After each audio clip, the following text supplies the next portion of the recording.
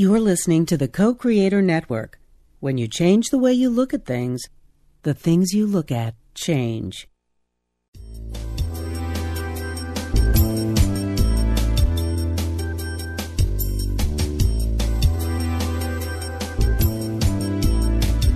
Good afternoon. Welcome to Why Shamanism Now, a practical path to authenticity with your host, Christina Pratt, Director of the Last Mask Center for Shamanic Healing. She's talking about how shamanic skills can bring us to physical, emotional, mental, and spiritual well-being, especially when nothing else can. Now, here's your host, Christina Pratt.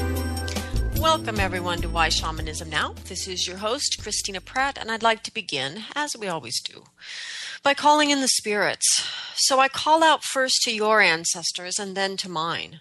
I call out to all of those who lived well and died well in our ancestral lines, those who bring all that is good and true and beautiful in that lineage to each one of us, those who have turned back to us to help us, the living, to live in a better way, to understand what it is that we are here to do and to do it in a way that draws richly on the lessons learned by those who have gone before us. I call out to these people on whose shoulders we stand and ask them to be with us and help us. Help us to do what must be done at this time so that things are made ready for those who are coming. We ask these ancestors to gather around us here today, and we give gratitude for life. We give gratitude for the protection that they offer us, and we ask them to help them to support us in what it is that we are called to do in this day. We give thanks to these ancestors and their presence in each day and each night. And with the ancestors gathered round, we reach down to that most critical ancestor, the earth, and we take a moment and honor the earth. We give thanks to the earth and take a moment, detach from all the ins and outs and ups and downs and plans of the day, and take a moment to just be with a great gratitude for this day. The gratitude for life. Whether it's a good day or a bad day, a good mood or a bad mood, it is life. And life means you have a possibility to change, to transform, to bring love to the world in some way. So we give thanks for life. We give thanks for the beauty and the diversity and the amazing magic of life on this planet. And we give thanks in this moment for the wonder, for the great mystery inherent in it all. We give thanks for the fact that there are things we will never completely understand. And this makes life interesting. So we give thanks to this part of the dream of the earth that gave us curiosity, the ability to seek and to understand and to find and to come to love and to know. So we give thanks to the earth for all of this that makes life what it is. And then extend our energy down through all the layers of the earth, giving our gratitude as we go, reaching down to the layers of the earth, to the very center of the earth. We connect to that energy there, grounding ourselves, making this choice to be responsible, energetic human beings in this day. We ground our energy there in the center of the earth and draw this energy up, drawing up into our body's restoration and rejuvenation, replenishment. Drawing up this energy that brings with it all the wisdom of manifestation, that we can know how to be here in form in a good way, to be here in a good way for all living things, for all the other many things in form. So we give thanks to the energy of the earth as it rises up and as it comes up into our bodies, into our bellies and our hearts and our minds. Let us draw on this energy to come to understand what it means to be grounded in your body in this day on this planet. We draw on this energy to understand the feeling of home and hearth, and to understand it in a way that it goes with us no matter where we are, that it is not tied to a particular place, to a particular time, but that we can bring this confidence of belonging with us so that our hearth and home is open to others, particularly those who are different than we are. So we give thanks to this energy that comes from the earth, and we draw on this energy to help us to connect, to help us to feel the interconnection of things and ultimately this great web of life, and extend for a moment out of the busyness of the day into the oneness of all things. And from that oneness, let us take right relationship with ourselves, right relationship with others, right relationship with our environment, and right relationship with the spirit world. And may we learn from the earth and those things around us in nature how to cultivate this right relationship in the way we choose to live our life. And so with the earth's energy replenishing, restoring, and renewing us, let us reach up from the heart to the mind, and the mind out through the sky. Whatever weather the sky holds for you today, out through the weather and through the atmosphere and out into the cosmos. We reach our energy up through all the layers of the sky, all the way up to the highest power of the universe. And by whatever name you know this power, name it. See yourself in it and it in you, and draw this energy down. With great gratitude, we draw into our life, into our day, into these proceedings. We draw the energy of blessing. We draw the energy of protection and devotion and benevolence and generosity. We draw these energies in through all the layers of the sky into our head, our heart, and our belly.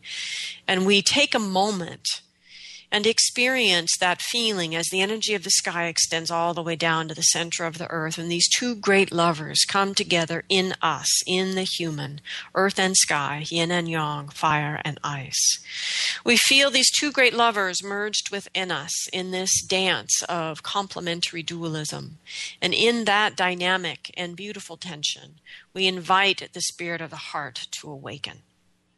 And we invite the heart to be that amazing power that it is, that can hold the fiery passions of the belly and the crystal cool clarity of the mind, can hold these energies together without destroying either, and letting them dance, letting them be together in such a way that they can finally give birth to that third thing, that memory in the heart, that knowing of why you are here.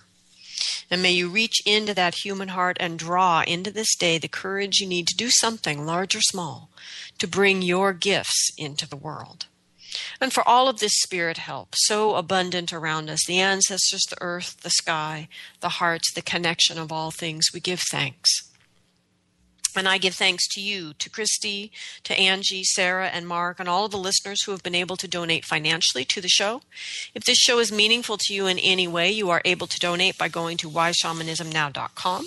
You can donate any currency and any amount, large or small. It all goes directly to keeping the show on the air. And I am deeply grateful for the large donations, but also for the small, because it is unlikely I will ever receive a $5,000 donation. But it is very likely that 1,000 of you could donate 5. And so I thank you for all of the small gestures that come that help to make this show real and to keep it present, keep it a presence on the internet. Because without your help, I could not do that. And so I'm also thankful for all of you that offer in other ways, offer your questions, offer your feedback to me about how you've used something you heard on a show and it did something in your life, especially when it does something in your life that's valuable. So I give thanks to all of you for everything you're doing to help to keep the show alive, to help to keep it relevant, and to help to keep it on the air. So if this show moves you in any way, it moves you to inspiration or irritation, you have been moved in the heart. And this is the fundamental act that shamanism around the world teaches us, to allow ourselves to be motivated into action through the motivations of the heart. And so I ask you to be motivated by the heart and do something in your life to help the show to grow if you've been moved in that way. So thank you all. And I give thanks to co-creatornetwork.com and to Ken for helping us keep the show alive and on the air in a way that is in alignment with our own beliefs and principles. So thank you, everyone. I couldn't do this without you. So we are live this week. If you have questions about today's topic, you are invited to call in at 512-772-1938. Or you can Skype in from the co-creatornetwork.com site, or email me at Christina@lastmaskcenter.org. So the topic of the show today is the shaman's power. And there's an enormous amount of speculative information about the shaman's power in academia. But of course, in academia, they also used to just have a blanket statement that shamans were schizophrenics. So I think we have to really question all that is out there to be read about the shaman's power. I personally find most of it tiresome, because I think whether we're talking about power that is believed to come from initiations in caves or spirit flight or climbing a rope up to the cosmos or deep, deep energies at the bottom of the sea, or all of the many, many different explanations that are cultural about the shaman's power, that the bottom line remains that connects all of them is that it is always about the shaman's relationship with this sacred energy. So the shaman's power to help and to heal comes from the spirits. And the word spirit is a poor and misleading translation of the indigenous terms used by shamans around the globe. And I've discussed this before, but it's the same idea, that spirit implies certain things in the English language that really aren't appropriate. That this sacred power that comes to the shaman, this power, energy, spirit, whatever we want to call it. It's called mana by the Maori and the Melanesians, Orenda or Oki by the Iroquois, Wonkin by the Sioux, Koin by Athapascan, Yoke by the Tlingit, and aspects of Manitou by the Algonquin, to name just a few of the many, many, many other words by which this energy is called. And none of these words can be truly translated. That this life force-like power is inherent in all things with and without form. And in the shaman's world, where the manifestations of this energy can be frightening and the related dangers grave, it is always honored, for it connects all things. And so this is from an encyclopedia of shamanism. Okay, full disclosure. As I said, I'm not a big fan of the academic answers to these questions, the speculation, the psychology, because there's just too many words written by people who haven't had the experience. And by people who would actually dismiss the experience of the shaman as not being correct and interpret it by their own contemporary terms. And I personally prefer an answer that is based on how shamans describe their own experience. The idea that a human could control a power so vast and diverse is frankly absurd. However, some humans can master the art of being in relationship with this sacred power, and the shaman is this type of human. The shaman is a master of the sacred technologies used to enter the altered states that allow a human to be in relationship with the sacred power. In this relationship, the sacred power provides the energy and awareness, while the shaman guides this energy and awareness into the physical realm in a way that helps those of us here in physical form. This relationship between the shaman and the spirits is mostly misunderstood. This misunderstanding arises in part because we don't have the words to accurately describe the relationship, and in part because we don't have the experience to easily understand it. Simply put, the relationship between the shaman and the spirits is a practical, working relationship. As with all effective working relationships, each party brings something unique to the relationship and derives something from it. The spirits bring the guidance and the power the shaman needs to do the shaman's work. The shaman brings the ability to translate and focus these energies from the invisible world into the physical world to accomplish specific tasks. So if you can't focus these experiences or energies in a way that is useful to yourself or others, then you aren't a shaman yet. It doesn't matter how many times you've entered that altered state. It doesn't matter how easily you go there. It doesn't matter how vast and important and transformative your experiences are that you find there. If you are not able to manage yourself in such a way that you can translate and focus these energies back into the physical world in a way that is beneficial for living things, not just humans, but all living things, then you're not a shaman. The shaman gains the ability to be a shaman, to work with powerful forces to create healings from this working relationship with this sacred power. What the spirits gain in this working relationship is frankly a mystery. Perhaps it is the opportunity to express their essence in the world. Perhaps it's the opportunity to help to create reconciliation and balance. I really don't know. Whatever it is, they do gain something, for they reach out to humans again and again. They initiate us and they make some of us shamans, as if it is important to them to do so. In this mysterious way, the relationship between the shaman and the spirits is an interdependent relationship. In other words, the spirits cannot simply come and do everything that needs to be done. If that were true, with all the praying and the desperation and the suffering that is going on, it would be fixed. It would be healed.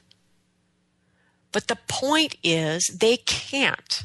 There are rules, basically, they're in the energy world. And that for this spirit world, for lack of a better word, to be able to come in and to affect human suffering in a positive way, to affect the suffering of the environment in a positive way, there needs to be this interrelationship. But for this interdependent relationship to happen, the human being has to be willing to become someone who can translate and focus this energy in a useful way. The entering the altered state in and of itself is not enough. Communing with trees is not enough. That it is about becoming a person who can be effective and work in this relationship over time with this sacred energy. So the most common misunderstanding of this relationship is the idea that the shaman controls the spirits, that he is the master of spirits. That's a very typical definition of shaman that you will see, the master of spirits. And it's easy to understand how people, seeing through the lens of Western culture that defines power almost exclusively in terms of dominance and control, would interpret whatever the indigenous word was as a relationship in terms of control, that would see it as master of the spirits. Yet we know from the words of the shamans that the spirits give everything that makes a human a shaman, and that they can take it all away just as easily. And that shamans themselves claim no control over this aspect of the relationship. They don't claim to be masters of the spirits. In fact, they explain that around these issues, the shaman must remain truly humble. What the shamans do claim is success in the struggle, the human struggle, to gain control over themselves, over his or her personal state, while in the extremes of these altered states, and to gain personal control that is necessary to work with these powers that come through the invisible world. In other words, the shaman becomes the master of relationship with spirit, not the master of spirit. So this mastery of oneself while in relationship with spirit is the defining difference between the shaman and the ayahuasca tourist, or the crazy person, or this person who simply learned a journey at the workshop. There's nothing wrong with any of these people, but the fact of being able to enter these altered states via ayahuasca, via mental distress, via journeying, these does not define someone as a shaman. It is the mastery of oneself while in relationship with the spirit world that defines the shaman. The shaman's ability to control his or her altered state of consciousness without physical illness, without mental instability, or death, frankly, is essential. So the shaman's ability to make sense out of the experience in a way that heals and does not harm the intended recipient is fundamental to what actually begins to be the standard from which we evolve from humans who can enter altered states to humans who are actually validly considered shamans. A shaman is able to control him or herself in a range of altered states, to enter and exit these states at will, and most importantly, to accurately interpret while in these states, and to do so in a way that is effective for others, effective for the environment, effective for the descendants who are coming. So the shaman uses this range of altered states as tools selecting the correct altered state necessary to accomplish the task at hand. In contrast, a mentally ill person unintentionally enters altered states and is usually inaccurate or unclear in naming the invisible beings with whom they are speaking. There is no accuracy, there is no self-control, there is no precision or efficacy in the altered state experienced in a state of mental illness. And this is a very important distinction. And it's important to understand in the traditional shamanic initiations that appear as an initial state of mental illness, the most important thing about what defines that complete experience as an initiation is that the person finds their way out of that illness themselves. And that's how they become the person that can be considered the shaman. It's not that they simply have this experience, this altered state, crazy 3-day experience with spirit, that they're being challenged or tested. That in and of itself isn't a shamanic initiation. It's an initiation if you actually fix the problem. And that's the separation between everyday humans and shamans, is the shaman can find his or her way out of his or her own forest. That's what makes it an initiation. Not just that you got spit out by the skin of your teeth from a crazy experience, but that you found that place of inner resolution that allowed you to reconcile the experience in such a way that you now have the confidence to guide others in their craziness because you know your way through your own. So the misunderstanding about the shaman's working relationship with spirit is further confused by the assumption that possession, which is an illness, is the same state of consciousness as embodiment, which is a trance state intentionally employed by shamans. So a shaman uses embodiment to bring a known helping spirit into his or her physical body to allow that spirit to work through the body to heal other people. Or the land or whatever. Okay. And the mastery of this trance state is essential for extractions and other cleansing work. Okay. The entry of the spirit, or whatever we want to call this energy, the sacred power, into the body of the shaman is intentional, and it is focused by the shaman. The shaman directs the power of the spirit toward a defined goal, like removing a source of illness from a patient's body or giving guidance through divination to a community. In contrast, the entry of a possessing entity into the body of a victim is unintentional on the victim's part, the person's part. The power of the possessing spirit overpowers the intention, the mental focus, the energy, the boundaries of the victim, thwarting that person's control over his or her own personal state. One cannot work as a shaman with focus and intention in a state of possession. I mean, think about it, people. The whole point of an actual possession state is you have no capacity to, or you have diminished capacity to focus your intent.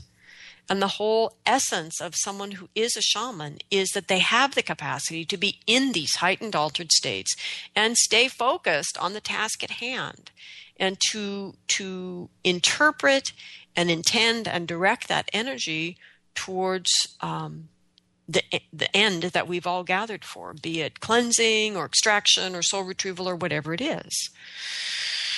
So, when a shaman gathers power and goes to work, he or she enters an altered state in the way that you enter the office or the store that you work in. That shamans meet the helping spirits in that altered state in the same way that you meet your coworkers at the office or behind the counter. The shaman goes about performing the tasks with the spirits in the way that you work with your coworkers. It is not necessary for you to control or possess your coworkers, nor they you, to get the job done. The best results come when all workers communicate accurately, respect each other, and do their best to perform their part of the job. And the same is true for the shaman and the helping spirits that he or she works with. It is a working relationship of communication and mutual respect in which each party does its unique part to get the overall job done. It's not random. It's not random, different helping spirits. It's very regular. It's dependable that the relationship between a shaman and their helping spirits is their primary long-term relationship. And that those who love shamans must accept that they will always come second, because these relationships that the shaman cultivates with their helping spirits, which is usually a handful, it's not gajillions, and it's not random, that this is the primary relationship for that person, and that there's much in everyday life that is done to cultivate those relationships. So the shamans are in relationship with the spirits in a very deep and at times complex and always very real ways. The relationship is always experiential. It is not faith-based. Shamans do not believe in spirits. They experience them. Like, I don't believe in the air. I experience it with each breath. It's absurd to ask me whether or not I believe in air. Right? Do I believe in water? It's silly. Okay, so shamans work with the power that flows to them while in relationship with spirit. And this power is also complex, and it is variable, and in that it is hard to define. It is in part wild. It is a power of nature, which is in form all around us. But it is also in part the power of the unknown and that which is not yet in form. And this is a large part of why shamans, with the benefit of spirit, are able to help provoke or create transformation or change, because we're not just working with what's in form, but we're working with what's not yet in form, with the unknown. So there are three defining characteristics in the working relationship forged between the spirits and the shamans. So the first is this non-ordinary energy of sacred origin. Now, not all shamanic peoples believe or conceive of this non-ordinary sacred energy as being helping spirits, as being an energy that is outside of the shaman, coming to the shaman to work. Most do, but not all. And for example, the San people, or the Kung, are sort of renowned in their dancing that brings up the Num, that brings up this non-ordinary energy of sacred origin through the shaman, through the spirit of the dance. And but it's still understood to have a sacred origin that the human is able to access through dance, through the heating up. And so it's important that even for the shamanic people that don't conceive of things as operating through helping spirits, even in that small kind of subset of shamanic peoples, it's still believed to be a non-ordinary energy of sacred origin. And it's this energy that enables the human to be, and being in relationship with this energy, that enables the human to become a shaman, to offer healing energy to others. And so it's important that this non-ordinary energy of sacred origin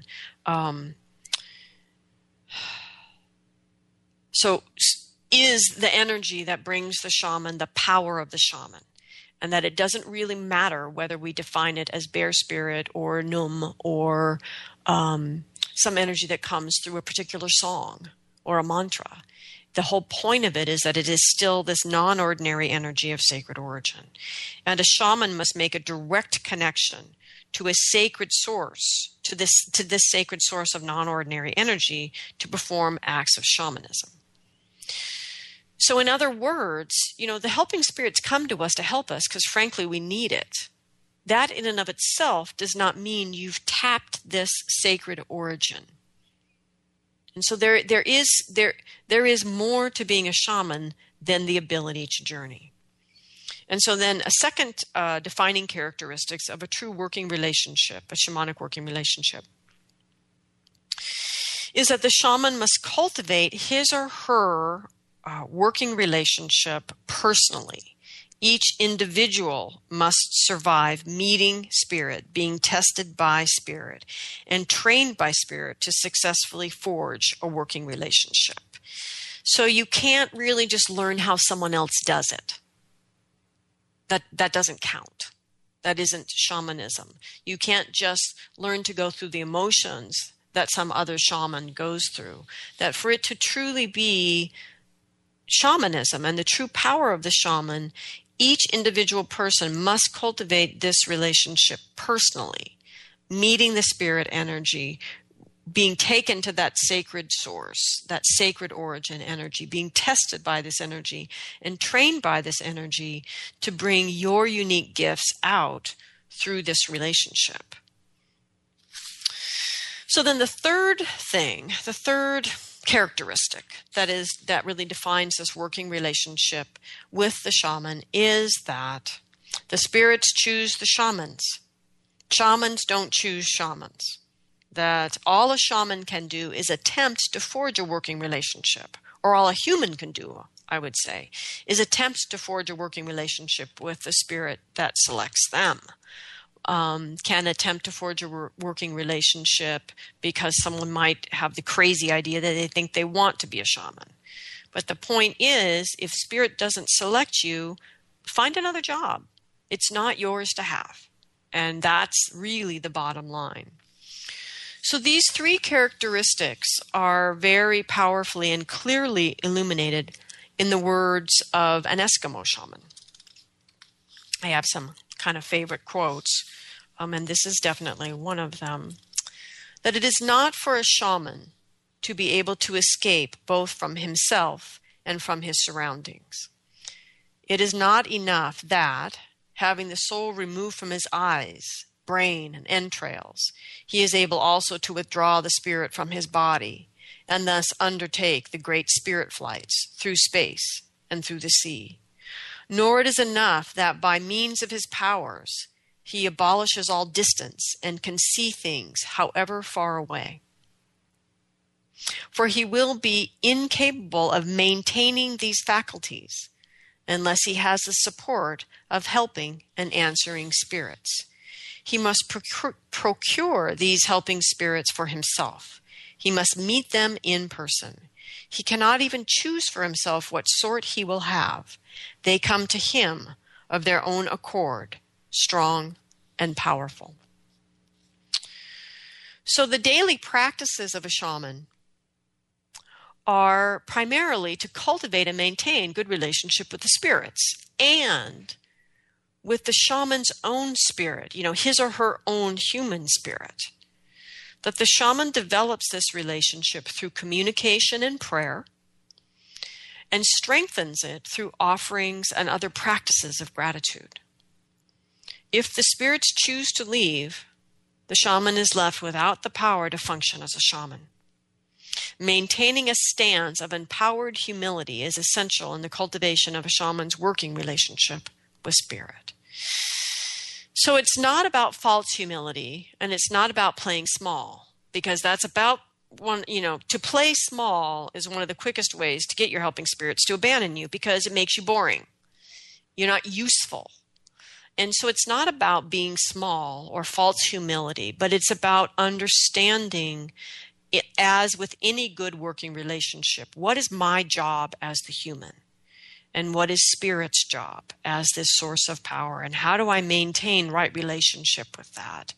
And that all I can really claim, all the shaman can really claim is the cultivation of the relationship with themselves and their ability to manage themselves, to stay focused, to be accurate, and to interpret correctly in more and more energetic and intense altered states, or simply to interpret correctly in more and more complex energetic situations.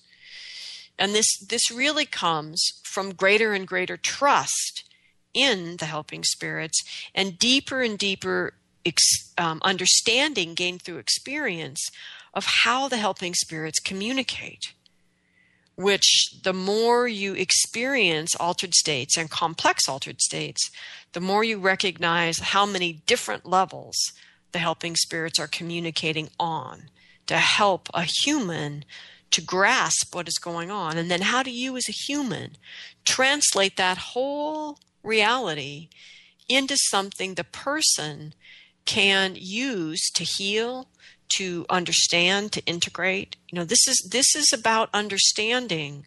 How do you step up into that role to not play small and yet to still be humble, to step into your power and yet recognize where this power to make things happen is really coming from.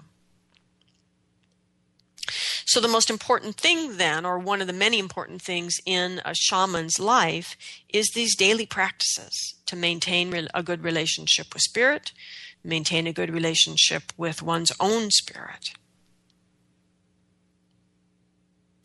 Because if the spirits do choose to leave, the shaman is left without the power to function as a shaman.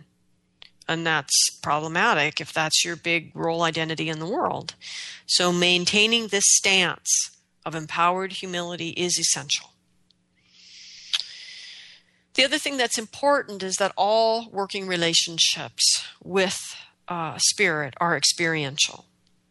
However, they are not all the same quality of experience. They are very specific partnerships forged over time.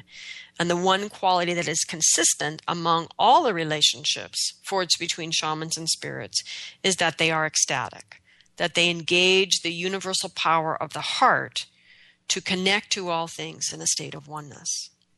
And that is the one unifying factor in this great diversity of altered state experiences with spirit in these sort of shamanic altered state experiences.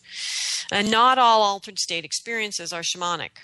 And that's another huge misunderstanding in contemporary time. We're having these crazy altered state experiences and we don't know what to call it, so we just call it shamanic, as if shaman is the catch-all word for anything we don't understand. And that's not correct.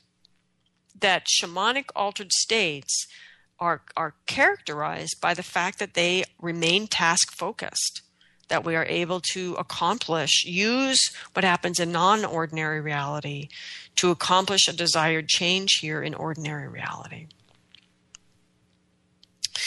So this oneness, or this connection with all things, which is the root of our need to restore balance, may be one explanation why the spirits help us, because us being out of balance is frankly deadly for the entire world and all other living things. It may be the reason they come to help us, but whatever their reasons, they do come. The spirits contact us. They choose, they initiate, and they train the shamans so that the shamans can help the humans, can help the environment, can help those who are coming and those who have left. So when contemporary shamans recreate the ancient shamanic practices that have lain dormant for centuries, often the first words from the spirits once they're contacted again after hundreds of years is, "Where have you been?" It's as if we, the humans, have missed an appointment and have kept them, the spirits, from a very important engagement. And we see in this that what we do matters to the spirits, that this interdependence lies at the core of the working relationship between shamans and spirits. So the relationship between shaman and spirit is not idealized. It is not established in a search for enlightenment or personal ascension. It is not religious in that sense. It is a practical relationship that must work. It must be effective here in the realm of the living.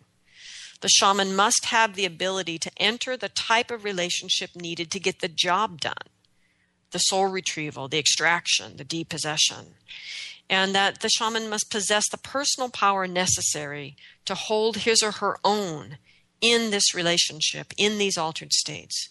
The shaman must also have great courage of heart to sustain action within the relationship and the clarity of vision to understand when the task is accomplished, to close the ritual and tell the people to go home. So if the shaman has all of this, then his or her relationship with spirit enables the shaman to do for humans what can't be done without the intervention of spirit. And it is through this practical working relationship with spirit that shamans perform what we see as miracles every day. So what's my point about the common misconceptions about the shaman and the shaman's power and who is a shaman and what makes someone a shaman and all these questions?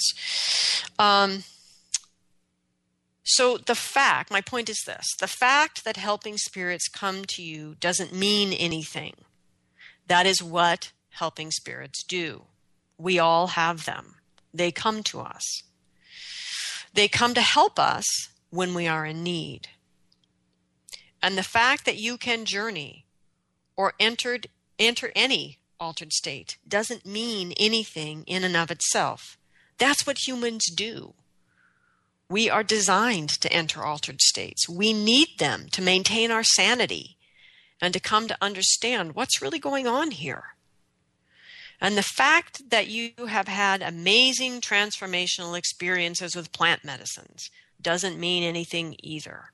That's what the plant spirits do.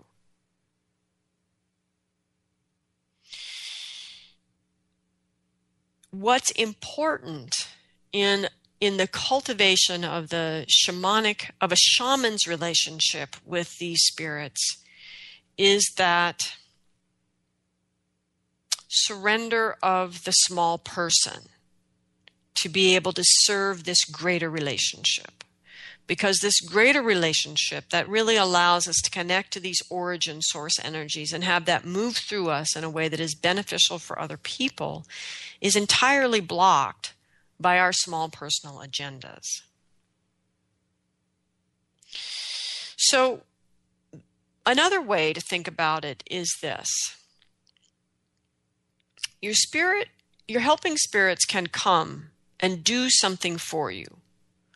But the purpose in them coming to do something for you that you're unable to do for yourself is to give you the target, to help you understand what it could be, or to help you use that energy in that moment. But the important thing, the next step for you then, is not to call on the spirits to give you that energy again, but to now go on the personal journey necessary to learn to access that energy yourself. And that's really the big distinction that I see happening in contemporary altered state activity, which may or may not be shamanic, but there's an awful lot of altered state activity going on these days, particularly in America. And what I see missing is this realization of what it is that we're really coming into relationship with our helping spirits for. And what caliber of relationship with spirit actually distinguishes someone as the shaman. So what makes a shaman is being selected for something beyond just being human and working with your helping spirits. It involves being called, having a calling that's bigger than your small self, having a calling that requires you give up your small self to respond to it. It involves being tested. The spirits test for a clear heart, and they kick out those who don't have it. It involves being initiated, and it involves being trained. And even then, one must still work to maintain oneself and not fall into the many traps humans inevitably fall into in a long human life. So the most important element of initiation is the one people constantly overlook. I get this in phone sessions all the time. I've had an initiatory experience. Help me. Well, they're a mess after the initiatory experience. So in other words, it wasn't an initiatory experience. It was an altered state experience. You did not find your way through, and you are now left as an energetic mess. That's not an initiation. It's an altered state experience you didn't find your way through, right? The initiation is the one through which you heal yourself. You get yourself out of your own forest. And so what of these teachers that say we don't need initiation anymore? That all we need is the skills? Well, the rise of this belief system is directly proportional to the rise of the observation that shamans aren't as powerful as they used to be. Gee, I wonder why. Come on, people, think. Just because this is about spiritual things doesn't mean we get to stop thinking. Think. Why wouldn't we need what shamans have always needed? We live further from right relationship with all other living things than people did in the past. And we are psychologically fixated, stuck in our heads, and emotionally immature. So why wouldn't we need initiation more now than in the past? Why would we need it less? It doesn't make any sense at all. So what do you do when the spirits do come calling? What do you do when they do come calling? Try to ignore them? What I see around me is people who are being called and then refusing, and then their lives fall apart. And people who want to be called, posing and harming others when they can't focus their way out of their own emotional baggage, much less an altered state. So my shout out around calling isn't so much those being called, because frankly, it's really confusing these days, but to practitioners. What are we doing? What are you doing as shamans and teachers with people whose lives are falling apart because they can't figure out how to surrender to their calling? Are you running these people through the same Become a Shaman in 18-month program you went through? Come on, people, you have got to think. Even if you are being called and you're thrashing around in your confusion of that, you are unique. You have a unique energy moving through you. You need to be taught two things. You need to be taught to communicate directly and accurately with the energy that is moving through you, with the energy that is calling you. That's one thing you need.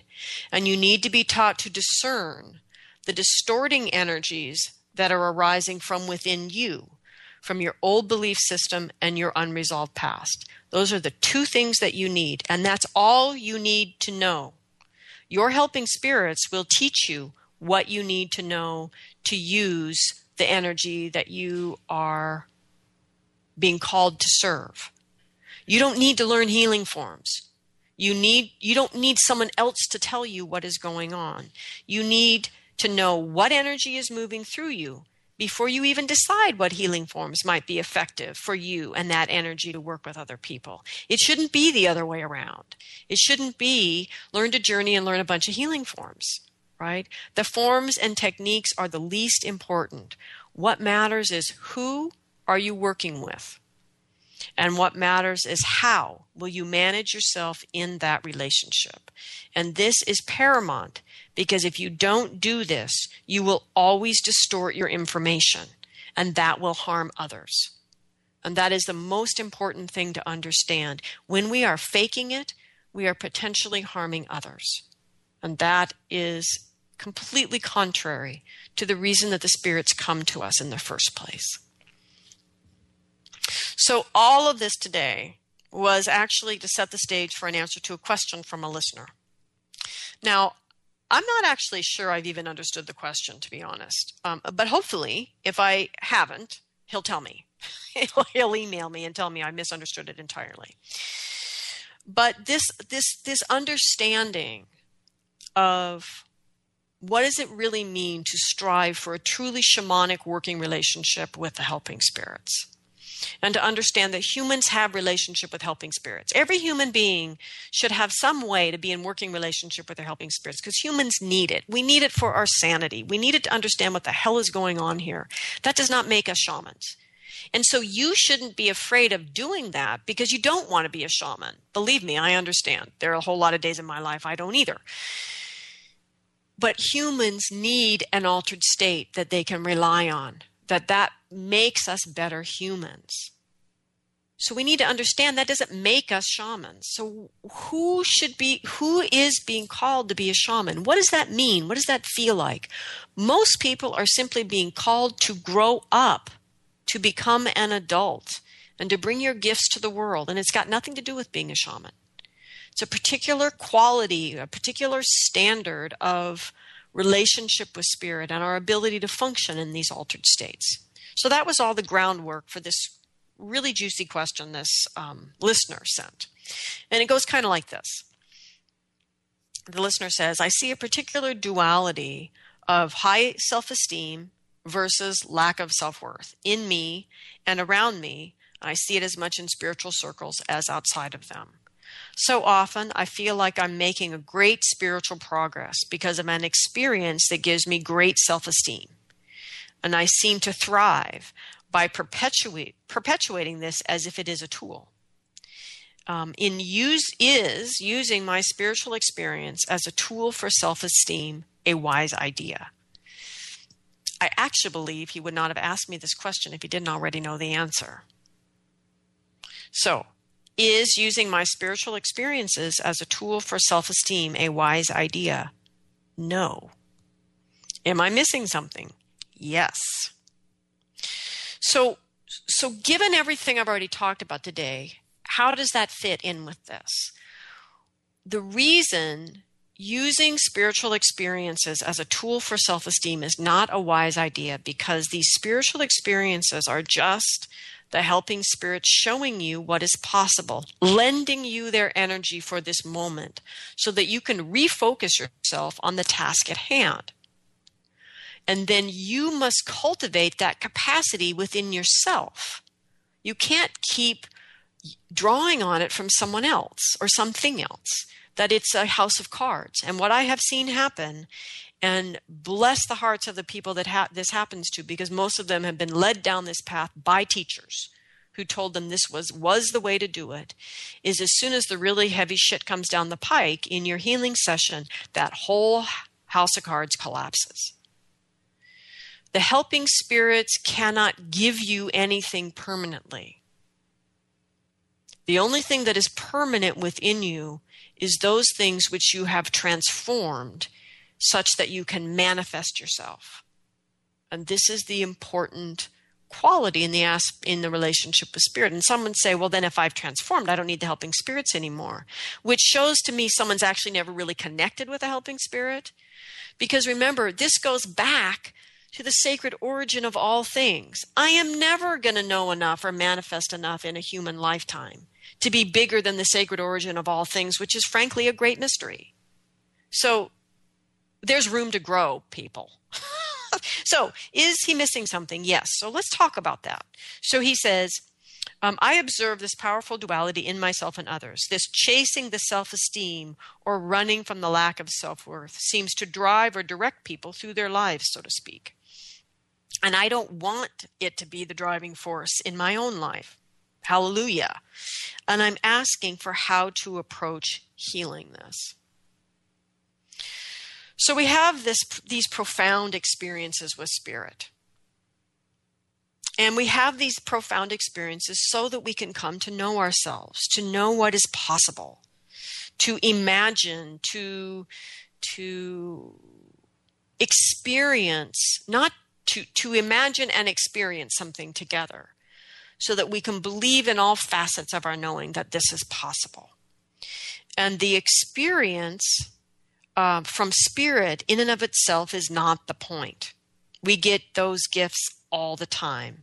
It, in and of itself, doesn't mean anything until you can get there on your own. And then they are showing you what is possible within you and within your experience. So I actually was sitting with a client this weekend, and she said it so beautifully. She said her life was falling apart, and she said, I have had ecstasy and bliss and ecstatic experiences more than most people will have in a lifetime.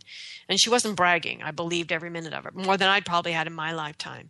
And she looked at me and said, but so what? My life is falling apart. And she was right. So what? None of this in and of itself matters if it doesn't begin to guide you in how you choose to live your life. So you have this experience, and it's like a target. And now you need to find the path to get yourself there.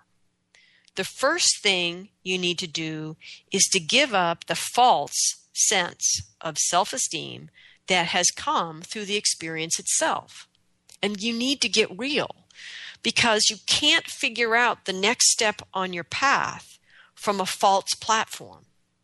The next step on your path requires rigorous self-honesty. What is my true current reality in this moment? Where do I really stand within myself? Because the next step that's going to get you anywhere has to step from where you're standing, not from where you'd like to be. So your path begins where you are, and you have to be willing to know where you are honestly. And so the first step on the path to get to what that ecstatic state gave you is to drop the egoic, false sense that that even mattered at all. And then you can strike out on the path. If you don't drop that false sense of self-esteem, you're not on the path. You're stepping into abyss from a false platform. But if you can be honest and you can strike out on the path, then you can ask Spirit, what's the first step? And this is the biggest problem. This is the biggest mistake people make. They keep asking, what's my soul's purpose? What's my soul's purpose? What's my soul's purpose? And some people even get answers, bless their hearts. But that's really far out there from a life that's collapsing. The question is, what's my next step?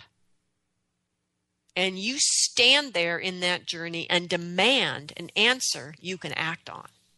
Action.